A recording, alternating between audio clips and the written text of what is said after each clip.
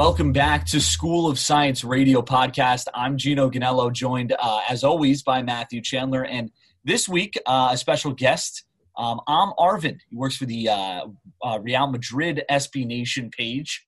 How's it going today? I'm doing good, man. Thanks for having me on.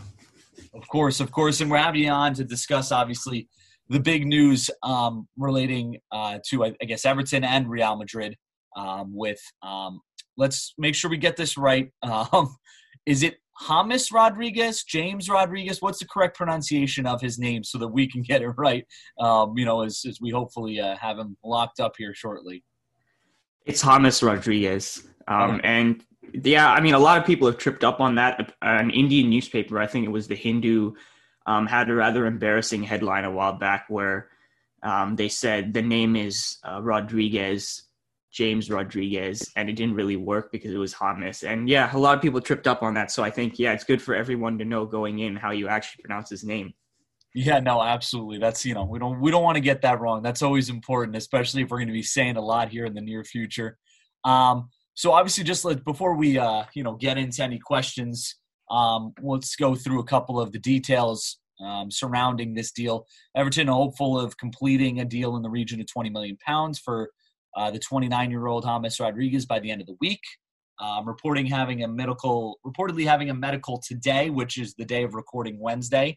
It's believed to be a 3-year deal, and we'll see him reunited with Ancelotti, who signed him at Real Madrid in 2014 and had him on loan at Bayern in 2017. So, James signed for Real in the summer of 2014, like I just mentioned, for about £70 million on the back of 6 World Cup goals for Colombia. He won the Golden Boot in that World Cup. Could you just sum up for us James Rodriguez's Real Madrid career? Well, essentially, it started off amazing. 2014-15 season, Real Madrid lose a key player in Angel Di Maria. There was issues about wages and all of that, and he's gone. And that was like an engine of Ancelotti's system that basically created necessary ball security in midfield, but it allowed for Cristiano Ronaldo to essentially become a second forward because Di Maria would go wide and all of that. And Ancelotti essentially, to a certain extent, wanted James to replace that. And it wasn't a perfect like for like in the system, but James did much, much better than I personally expected. He worked really hard defensively, and he showed that in certain areas he was even more creative player than Di Maria was. And the 14-15 season was amazing. He was named, I think, La Liga Midfielder of the Year. 15-16 season started off similarly well, but that's kind of when he had injury troubles in the 14-15 season. But then in the 15-16 season, it hit him even harder. And when he came back, Real Madrid were in a bad place with Benitez, right? He gets sacked, Zidane comes in, and soon enough, Zidane decides the solution for Real Madrid is not to have all these playmakers in midfield. What we need is defensive stability. And so he plays Casemiro in midfield alongside Modric and Kroos, and that was kind of the beginning of the end for James in terms of him being a starting figure at Real Madrid. The 2016-17 season, he was essentially a substitute. He was a bench player, and he obviously wasn't too happy with that. There was a loan to Bayern Munich that in my opinion, he performed really, really well there, but injuries just kept coming back at him, which I think is kind of the underrated story of his career thus far. And so he comes back to Real Madrid because Bayern Munich are right. They look at this injury situation and they're like, this isn't the greatest investment for us in the long term. He comes back to Real Madrid and he's barely played essentially because Zidane already knows that he doesn't want him, that for whatever reason, James doesn't fit Zidane's requirements, and so he's kind of petered out, and it's been a very low-key end to his Real Madrid career, and I think his stock has really, really fallen because of that, and I think to a certain extent people actually underrate how well he played in the beginning and his current ability. He only had one season at Real Madrid under Ancelotti before Ancelotti was sacked. Do you think Ancelotti is the manager who got his best Real Madrid form out of him? Like, how is his form post Ancelotti compared to that first season, do you think? I think Ancelotti understands perfectly how to use James, and I think James is the type of player that Ancelotti likes and likes to rework into certain situations. There's a certain type of like elegant playmaker who Ancelotti can make work in any kind of system, just because he started off doing that with Pirlo. He's done it with Kroos. He's shown that with more advanced playmakers like James. And James is a more versatile player than I think people give him credit for. Like, people see him as a number 10 and they're like, well, he doesn't really fit anywhere. And I think that's kind of how Zidane saw him. But James can play essentially in 3 different positions. I think he can play in the attacking midfield position, which is probably his best, but he can also play wide on the right, which I assume is what Ancelotti is going to do with him at Everton. And he can also play in right central midfield. And Ancelotti knows how to use him in all of those positions. And I think he's been just as good in instances as he was in his first season at Ancelotti, with Ancelotti, especially in his first season at Bayern. I just think the injury history with him cannot be underrated. And whenever he got some rhythm going, whenever he started really playing well, I mean, he was out for like a third of the season or something like that. And it's prevented him from, I think, continuing his rise into the elite of Europe. You mentioned that his best position was in that center midfield role. Why was that his best position, in your opinion, compared to obviously that right mid role, that right winger role, or that right central mid role? So I think the attacking midfield position is the best for him, just because James, in terms of his defensive qualities, because I think attacking wise, between the right mid position, the central attacking mid position, it doesn't change that much because he likes to occupy the right half space regardless. So when he plays on the right, he's not really a winger. To a certain extent, he kind of does what Messi does, where he comes inside, occupies that right half space role, likes to play balls over the top, likes to play through balls, likes to be that creative hook from that side. In the central midfield position, he just kind of does it from a deeper area. He's a good ball progressor and all of that. But I think the defense is kind of what makes him playing higher up better thing. And I don't think it's a thing to do with effort, which is what a lot of it has been pinned on him, and which is why a lot of people have said Zidane doesn't really want to play him in midfield. I just think it has to do with certain weaknesses. I think James is a very good presser because he works hard. He has good stamina. He has a good engine. But when he's put in deeper defensive positions, his awareness just isn't at the same level as a more defensive-minded central midfielder. And he's not the fastest player in the world, right? He doesn't cover that much ground. So if you get in behind him, he's not going to be like a Fede Valverde at Real Madrid, who is able to just eat up all that space and recover. And Zidane values that quite a bit. And so if you play him in the number 10 position, what you essentially do, or even a right mid position to a certain extent, you hide some of his defensive frailties deeper, and he can focus on what he does best, which is more pressing actions higher up the pitch. Yeah, can I just follow up to that quickly? Would you say, because Everton played a lot in 4-4-2 formation under Ancelotti, if Everton stick with that, do you think he would be better placed in like a deeper central midfield, or say right wing? I think right wing. What a lot of people say was Ancelotti's peak football at Real Madrid was the 4-4-2 in 2014-15, towards the beginning of the season when Bale was injured and Isco played on the left and James played on the right. I think that's a natural fit for James's position, playing a kind of like midfield role where he can come a little bit deeper, where he can exchange from providing support, almost like a midfield 3, and then going back out wide. I think that's a really good position for James, and I don't have any worries about his fit in that formation, especially when Ancelotti is there. So obviously last season he came back from Bayern after the 2 years that he spent on loan there.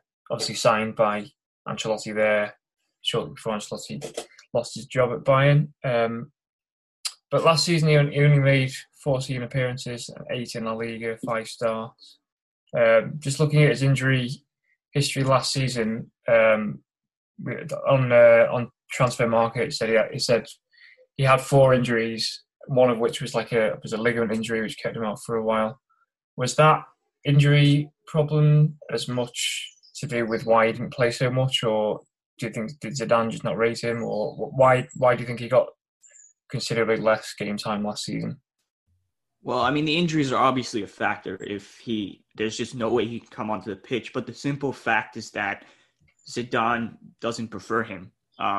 I don't think it's a personal thing like it seems to be with Gareth Bale now, where it's just Zidane and Bale don't see eye to eye and it's just over between the two of them.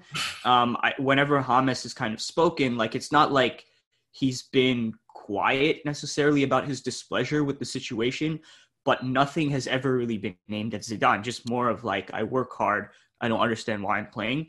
And the way I can figure it is there's, I think, I think two possible reasons essentially. And one I'm more sure of, which is that though James can play on the right perfectly fine, there's a certain profile of winger that Zidane likes. If you just think about Lucas Vazquez, who, if we're being honest, like his technical quality and all of that is not near the ability of James Rodriguez's. Zidane seems to prefer that type of player a lot more, a more traditional winger who keeps the width of the pitch, whips crosses in from the right-hand side, whereas James, like I said, will be more of that playmaker who's coming inside, will cut inside, play through balls, try to be more involved and build up from that side. Whereas, unless you're a Cristiano Ronaldo or you're an Eden Hazard of that kind of ilk, I don't think Zidane is going to adjust the system for you. And those are basically the only two wide players that don't really seem to fit what Zidane's, the type of profile that he likes. Like if you think of Marco Asensio, who, you think he's more of that playmaker type like James and all of that. And I personally argued for him to play on the right more. For a very long time, Zidane has just played him on the left because he wants his wingers to keep width. He wants them to stay wide. He wants them to put crosses in the box. And James doesn't really have the speed to play on the left-hand side, right? If you're going to do that, if you're going to play him out wide, it's probably better that he does so on the right-hand side. And so that's, in terms of that position, that makes a lot of sense to me as to why Zidane doesn't want him. The central midfield one is more interesting because I think it's just he doesn't fit into the core of Zidane's midfield that Zidane just hasn't rotated. Like in the three-peat era, Casemiro, Modric, Kroos, those were always going to be the guys. James was always going to be a substitute if he was going to break into the midfield. And then as kind of Modric aged out, Valverde essentially came over and took over and is doing a lot of the things that Modric does, especially on the defensive end. And if you look at Casemiro's numbers, for example, and Kroos's numbers, they just always play. It doesn't matter. Essentially, in that respect, lockdown was a boon for Real Madrid because those guys were getting gassed and it gave them a lot of rest. And then we went on this amazing run to the end of the league. It's kind of the same situation with Marcos Llorente, right? Like who you think fits what Zidane likes, but Zidane said, you're out because I'm sorry, unless you're happy playing 2 games a season, I mean, there's no room for you here because Casemiro is always going to play. And it's just, to me, Zidane has a certain core that he will almost never rotate. And at the same time, more and more as Ronaldo left, he's valued defensive stability over everything. Like Real Madrid's offense was not amazing this season or last season. It was defense that won us the title. And James obviously is going to, lean you more towards an offensive mentality. So I think for those variety and mix of reasons, it's just never worked out for James under Zidane. You mentioned, obviously, you talk a lot there about, Zidane and how he doesn't fit into that system. And that's a lot of why he didn't play. Would you, Everton have signed quite a few players in their late 20s on big money with little return. Is James past his best now? Or, do you think that he can bring what he brought maybe in that 2014 season or when he was, on the pitch, providing his best to Everton under Ancelotti? Is it too late for that? Or is that, something you see happening when he transfers over to Everton, hopefully in the near future here? It all depends on injury, in my opinion. If magically that's solved, then I personally think there's no reason for at least one season, because he's 29 years old right now, that he really plays well. Because even if you look at his past seasons, his injury-ridden seasons, even if you looked at the few times that he's played for Real Madrid this season, his underlying numbers are incredible. Like the number of chances he creates, the quality of chances he creates consistently are up there with the very, very best players in the world.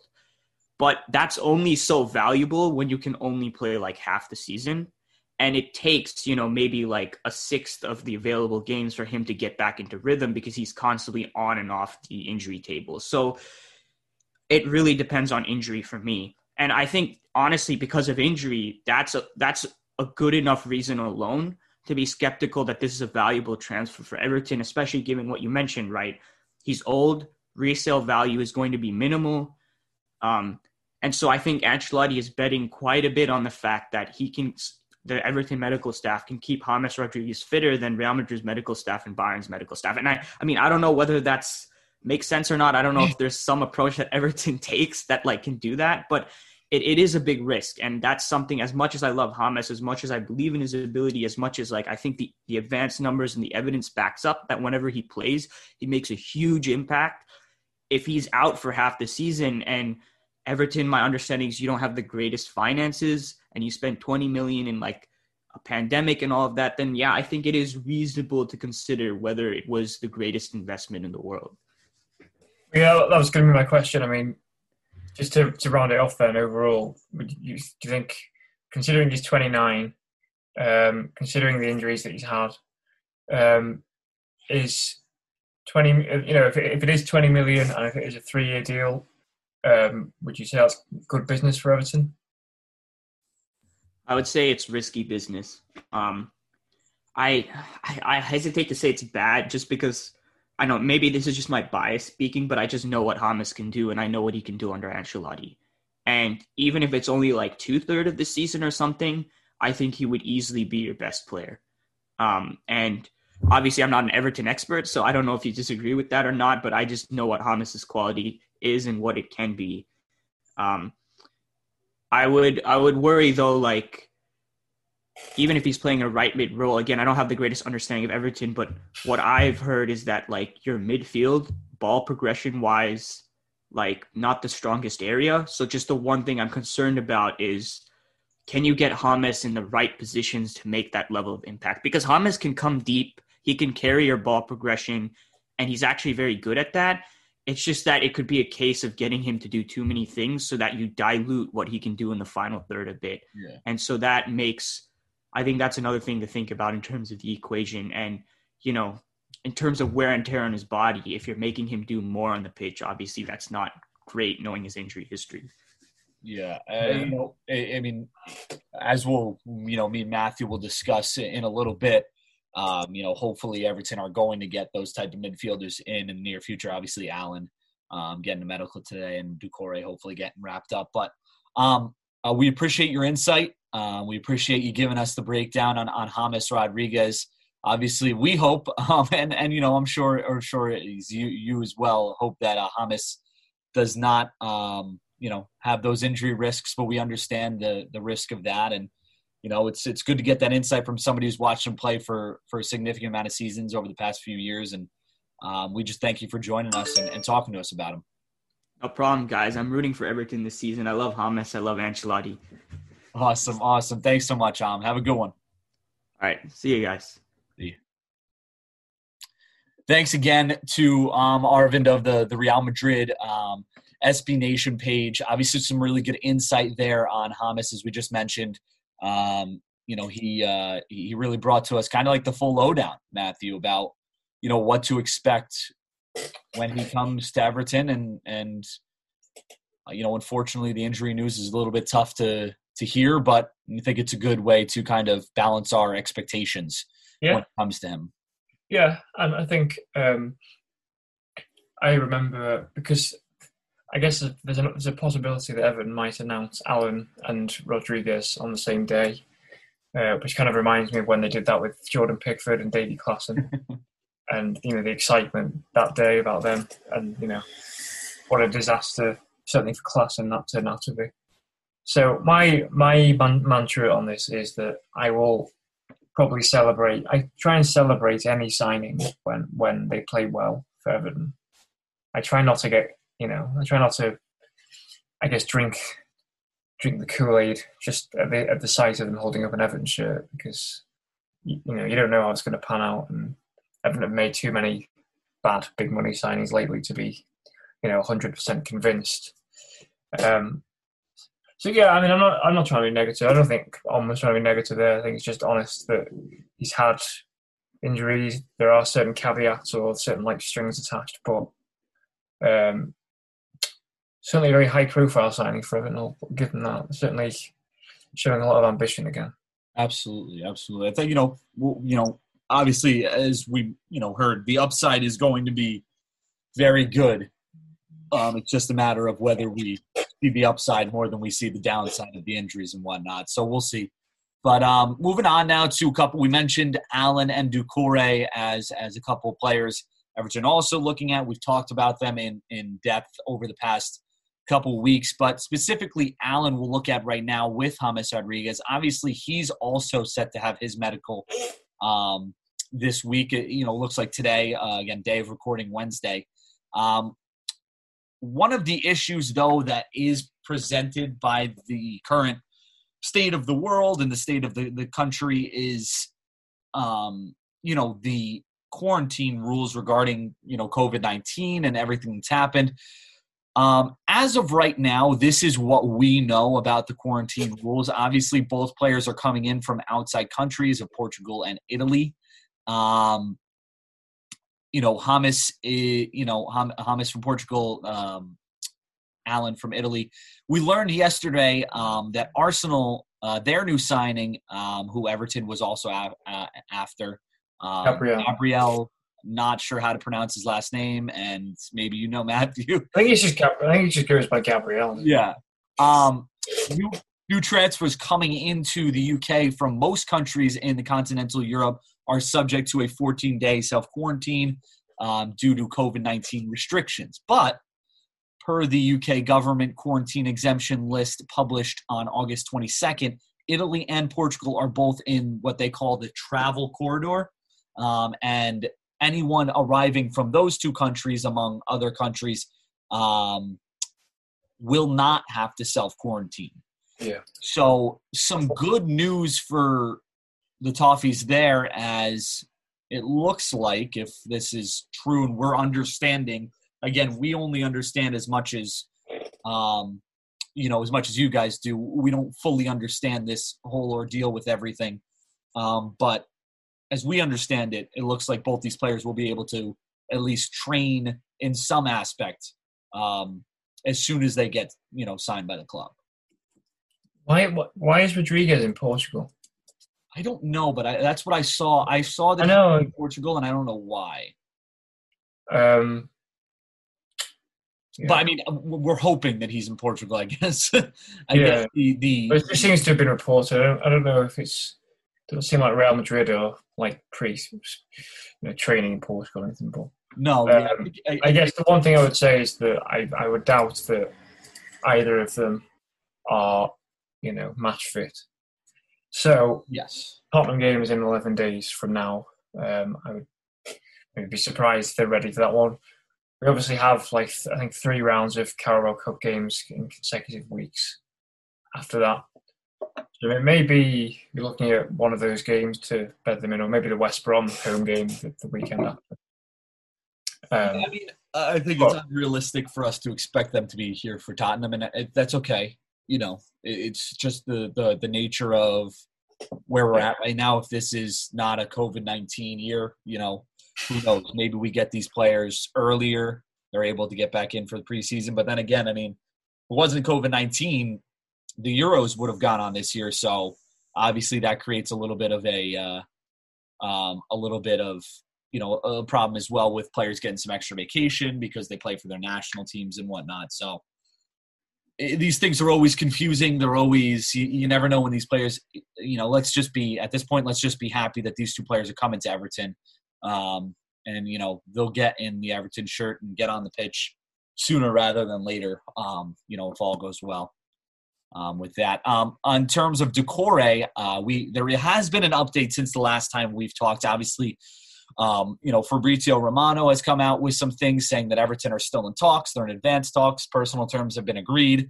Today, Greg O'Keefe of The Athletic, along with the Watford. Yes, just pulling that up right now. Adam Leventhal, the Watford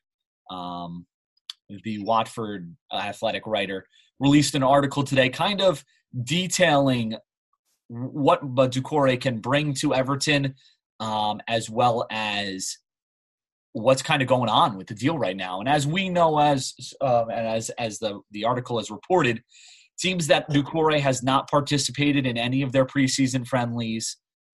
He's training by himself as he waits for the new club. Watford, I believe, are expecting we're hoping for 25 million pounds. Everton had originally bid around 15 million pounds. So that's kind of the area we should expect for a fee. And, I think today there was some, they also released that a deal should be done this week in some form with the season ramping up. Today, there has been rumors floating around that Everton have agreed to a 25 million pound deal. Matthew, we've hit on this a bunch of times already, but just real quick, 25 million pounds, is that something you're okay with for Doucouré? Yeah, I'm okay. It's not my money, is it? So, Yes. Not really for me to tell Everton how to spend their own money, but I think in today's market, it's pretty reasonable. I actually thought it'd be more, considering what I'd read Watford were demanding, like in the 35 region maybe, but I'm not going to complain if Everton get him for cheaper. Obviously, he's been relegated, but I've always liked Doucouré when Everton have played him. He looks like a real box-to-box, sort of all-action midfielder who will, alongside Allen, really add a lot of tenacity, I hope, to that midfield. I know Nigel Pearson kind of played him in a more advanced role as well, and he seemed to excel, certainly at first, when Watford had that sort of real good run of results at first under Pearson. He was kind of at the centre of all that. So gives Everton options. I actually wonder if, in a weird way, it might be good that we're playing Tottenham first, because we remember that awful trip to Tottenham 2 months ago when Everton's midfield was so supine and weak and tepid and didn't even put in a tackle. And I wonder whether that, having Tottenham away again as the first game of this season, might maybe spring Ancelotti and Marcel Brands into action and make sure that the wrongs of that night are rectified with a proper midfield going into, a week on Sunday now? So yeah. Like we said, I don't know how many. If Alan, Rodriguez, and Doucouré are all signed by them, which I think I would expect at least two of them to be. You never know with Everton because it takes ages every time. But yeah, I would think you'd like to think at least one of them will start, just out of necessity, really, because who else have we got to turn to? Yeah, I think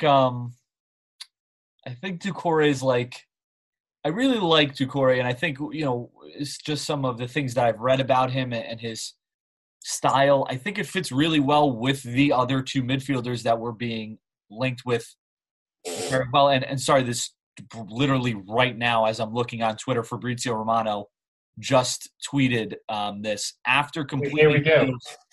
Yeah, here we go. After completing deals for James Rodriguez and Allen, Everton are now one step away from signing Abdoulaye Doucouré, 25 million euros to Watford, possible final fee, but some details still to be resolved. Personal terms okay. Ancelotti is making business. So looks like that one's pretty close to being over the line as well. 25 million euros, so obviously a little less in pounds. I think, what is that, 22 million pounds or something like that.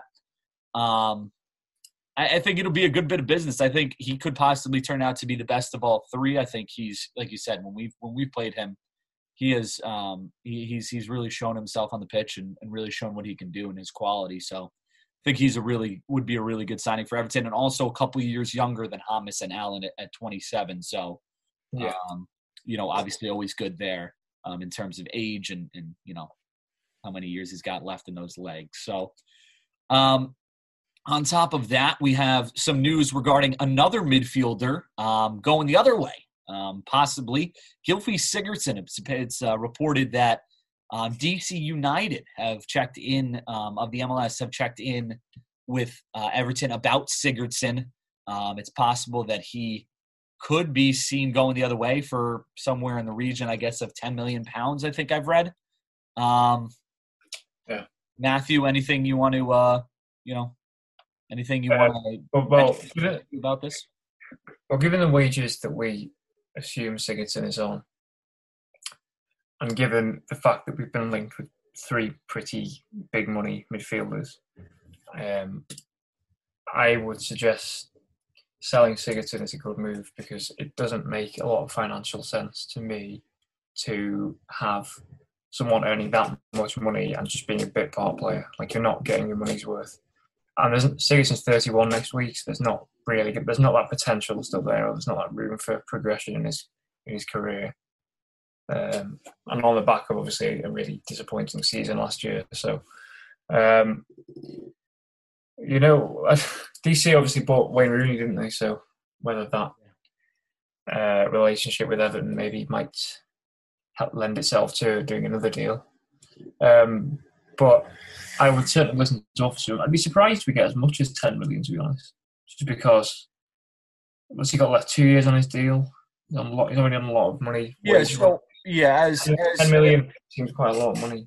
But as we broke down, let's see who did the article. I believe Calvin. Yeah, Calvin broke this down in the article that he wrote about this. And again, this is a report coming from The Athletic again, so pretty reliable sources there.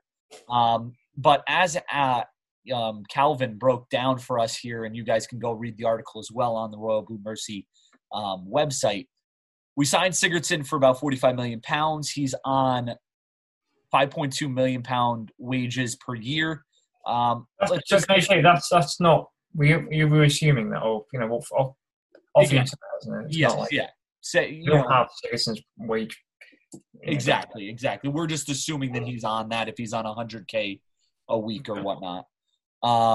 Say we did end up selling him for £15 million. The wage bill would be reduced by that £5.2 million wages. Amortization cost reduces by £9 million, and his book value is currently £18 million with those 2 years left on his £45 million deal. So if you put all that together, it's a net loss of £3 million. So Everton, end up, £10 million. Obviously, it's not the £45 million we sold him for, but it still looks like Everton are going to get him off the books, and it might be a good bit of business for them as well. So we'll definitely keep an eye on that as things progress, because if Everton bring in these three midfielders in Doucouré, Allen, and James Rodriguez, they'll also have Andres Gomez, Gabamin. They'll have Davies still. So, Fabian Delth. If Everton want to, if Ancelotti wants to play that 4-4-2, it doesn't seem like there's too much of a space for Sigurdsson in that 4-4-2. No. So we'll definitely. I think it's more forgivable to keep someone like Davies, because he is younger. Yeah. While he was really disappointing as well last season, you can make allowances for him because he's 22, and the fact that there is still time on his side to improve. I suppose he played a lot of games now for Everton, and rightly, I think a lot of fans are either not sure or made up their minds that they don't like him. Yeah. But he's also not anywhere near the same wages, I would imagine, as Sigurdsson. So it makes more financial sense to have someone like Davies as a squad player or a second string player than it does Sigurdsson. And I made it point in our Slack chat, but I would suggest that the same thing applies to Bernard on the wings as well. Doesn't look like we're in for many wingers at the moment, but if we do add reinforcements there, I would suggest that maybe we should look at getting him off the books, because again, if Bernard is not going to play, then if we are paying him, what is supposedly in the region of 120,000 a week, can't really see the logic in keeping him. Really. Yeah, and also on sorry, go on. No, there is reports in terms of wages. There are reports of Sandro Ramirez, possibly having a suitor, which could get some of his wages off the book, which is astronomical compared to, I guess, the amount he's played and especially his fee that we got him for. And then, of course, you have Anthony Gordon in terms of those wingers, which we'll talk about a little bit, who could find his, space in this team as well. So, but also on DC, I was going to say that just having a quick look, two of their midfielders are currently sidelined as well. Flores and Martins. Yeah. So obviously there is maybe a gap that needs filling there. I didn't watch much of Rooney for DC. I don't know if you did, but it looked like he really excelled in that league. And I don't know whether it's because it's a slower pace and more to his speed now, and whether Sigurdsson will be the same, because Sigurdsson's obviously the same similar kind of player. It's quite slow, quite not pedestrian, but can only go so fast and likes more time on the ball maybe. And do you think he would get that in the MLS? So, from what I've understood from what Rooney's experience was and what Pirlo's experience was, and those types of players who have been big names in Europe and come over to the MLS, while it is a little bit of a slower pace, it's also a lot more taxing on their bodies. And that's, I guess, what would worry me about Sigurdsson, being that his legs are also already basically shot with how much he's played so much for Iceland and for us. Obviously, Rooney's legs were shot too, but I feel like, I don't know, I feel like Sigurdsson might feel the effects of that a little bit more in the MLS.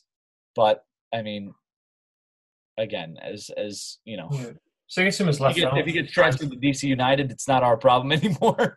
So, I'm not a DC United fan when it comes to the MLS. So, Sigurdsson's not in the Iceland squad, by the way.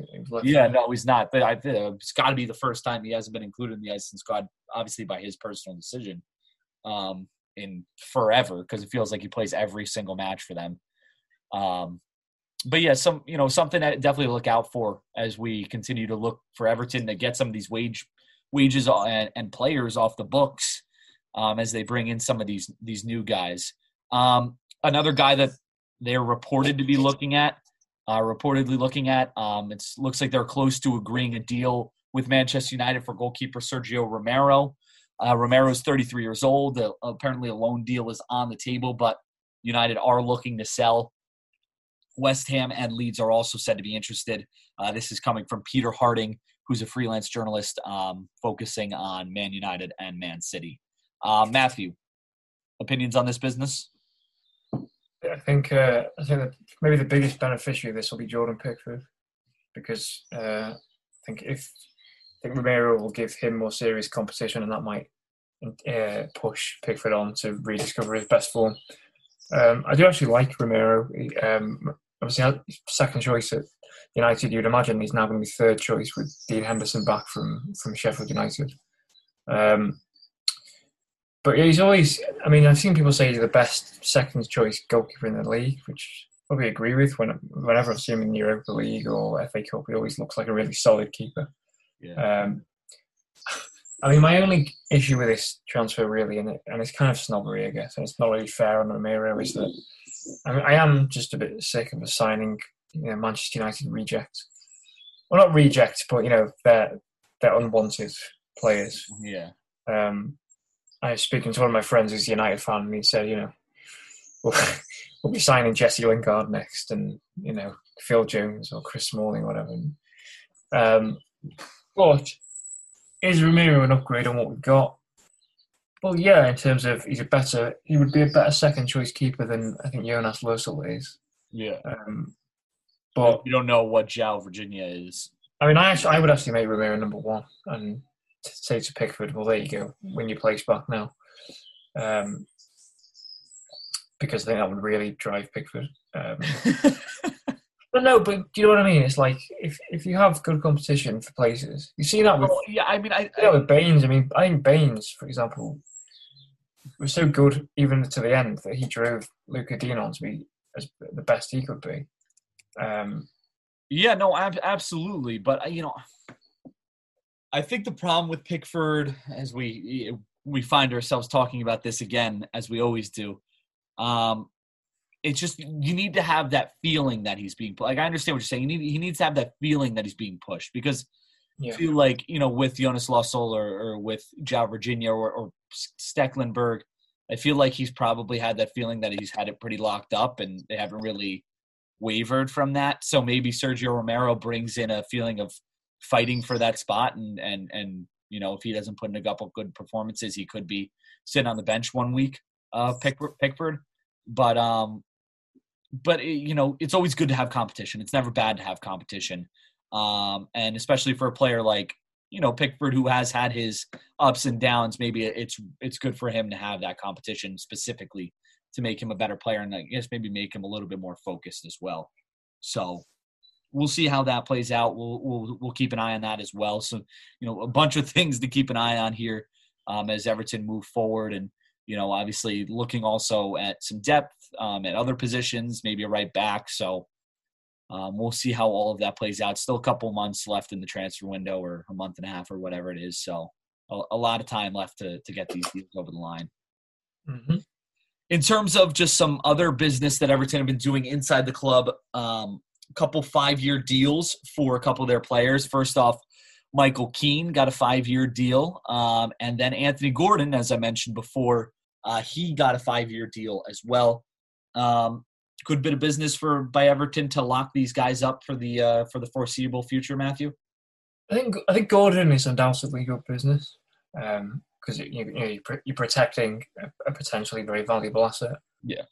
And I really liked the look of Gordon. I know he only played 11 games last year, only started 4, but I just really like his attitude and his drive. And I would say on Gordon, I would like him to not be loaned out. Yeah. I would like him to stay and fight for his place. Even that, I would rather him play, say, 20 Premier League games for us than play every Championship game. Yeah. Because I think we've seen too often these kids we've talked about this with Pete a few weeks ago, and Al Bretland, but we see these kids who have a few good games for Everton's first team, get loaned out to Championship teams or League One teams, and then we never see them again. Benny Bingham being probably, or Kieran Dowell being like the 2 most pertinent examples recently. Anthony Gordon, I think, is good enough to be in our first team already. And I would like to see Ancelotti keep faith with him. So really pleased he's tied down. As regards Michael Keane, I think he only had 2 years left, so I can see the sense in extending it. I was just maybe a bit surprised that it was as long as 5 years, because, even now, if we don't sign a centre-back, and I don't think we will by, say, the Tottenham game, would your starting 11 have Keane in it? I don't think mine would. I think mine would be Mina and Holgate, personally. I don't know. Holgate and Keane played pretty well, I think. I don't think they played poorly. I think Keane found some really good form towards the end of the season. I think it's probably a toss-up between Mina and Keane. Holgate's the obvious choice for one of the center back positions, and then it's a toss-up between the other two. Obviously, I guess Mina has a more, I think Keane's more limited. Is that fair? I think that's fair. I think Keane might be a little bit quicker though than Mina. I might be wrong on that. I don't think Keane is quick. I don't think Keane's quick either, but I don't think Mina's quick. I know you're not saying Mina's quick. I don't think. You see the way Michael Keane turns and how slow. Yeah. No, I get that. Not a bad player. I was surprised it maybe. I feel like he and just because of how injured Mina has been, I feel like Keane and Holgate have a better, I guess, they're better together. They're better together just because they played more together. But for me, if it's Keane, if it's Mina, it doesn't matter for me who plays in the center back because I think it's a flip of a coin. I think it will be Keane and Holgate actually. I think so too. Didn't Mina have some injury problems still, or he was kind of only just easing his way back into training? So yeah. But one thing I would say about Michael Keane is we talk a lot about players who lack maybe total commitment to Everton. And I don't think you could ever say that about Michael Keane. He always seems to give his best and seems like a very honest and nice guy. And, he's not the best centre-back Everton have ever had. And he's far from that. And he has, limitations. But yeah, I think he's a solid enough squad player, at least, if not a starter. So, yeah, like I said, maybe a bit surprised 5 years, but not overly surprised Everton offered him a new contract. Yeah, no, same.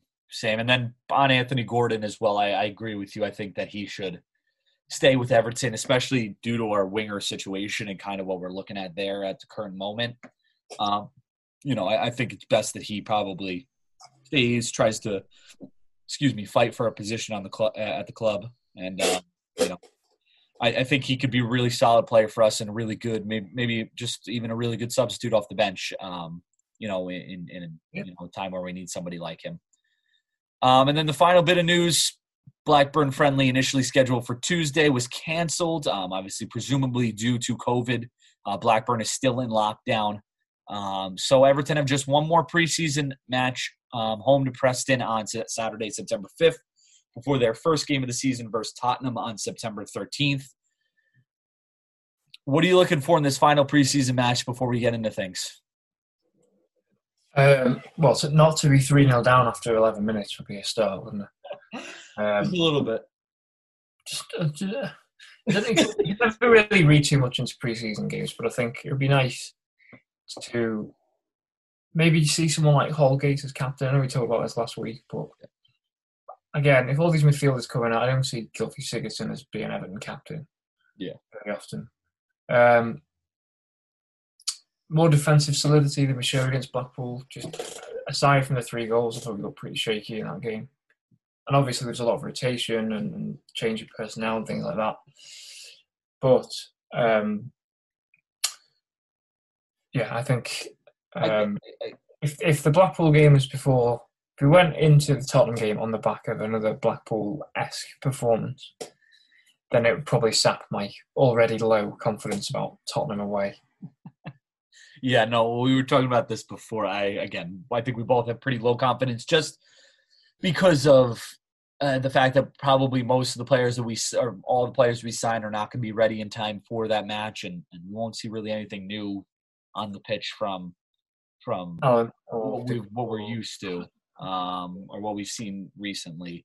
Like to see another run out for Nkunku, maybe. I was just about to say the same thing. That was exactly my next point. And Nkunku, I'd like to see get even more time and see a good run out of him, just to kind of give us an idea of where he is, I guess.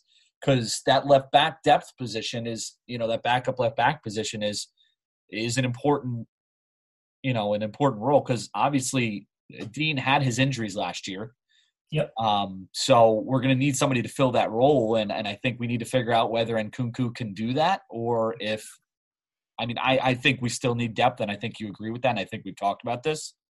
I think we still need another player at that position, but it'll be interesting to see if he can. I would like to see him get another run out and see if he can, prove himself even more as, in another preseason friendly. Yeah, I would also go for Lossell in goal, just because. Yeah. I don't think you're going to learn anything new about Pickford, whereas maybe get a bit more of a barometer of Lossell, maybe. And like the back goalkeepers, yeah. Yeah, and Anthony Gordon, I would start. Excuse me. Moise Keane, I would start as well. Hopefully try and get him a goal just to, boost his confidence maybe a bit. Yeah, absolutely. I think it was good. We got Dominic Calvert-Lewin got his goal in the last match. Gylfi obviously had a couple goals, but I think it'd be good to get Moise Keane scoring. Probably going to need to see Richarlison get a little bit of time, maybe 20 minutes just to see, just to get him out there, because if not, then he won't have played any, games against another opponent before the start of the season, just to get him some work, and we'll see how the rest of the squad shapes up. But some things certainly to look out for in this match. Obviously, can't put too much stock into it, but it'll be good to see, some of the, I guess, second string players get some run-outs and kind of see what we're dealing with in terms of depth, as well as we go into this new season, this funky season with packed schedule and, all the things that are going to come of it, and hopefully a good season. But we'll see. That's it for us today. We'll talk to you guys next week. As always, Matthew, thank you for joining me as always. Again, thank you to Arvind of the Real Madrid SB Nation page for joining us. And we'll talk to you guys next week.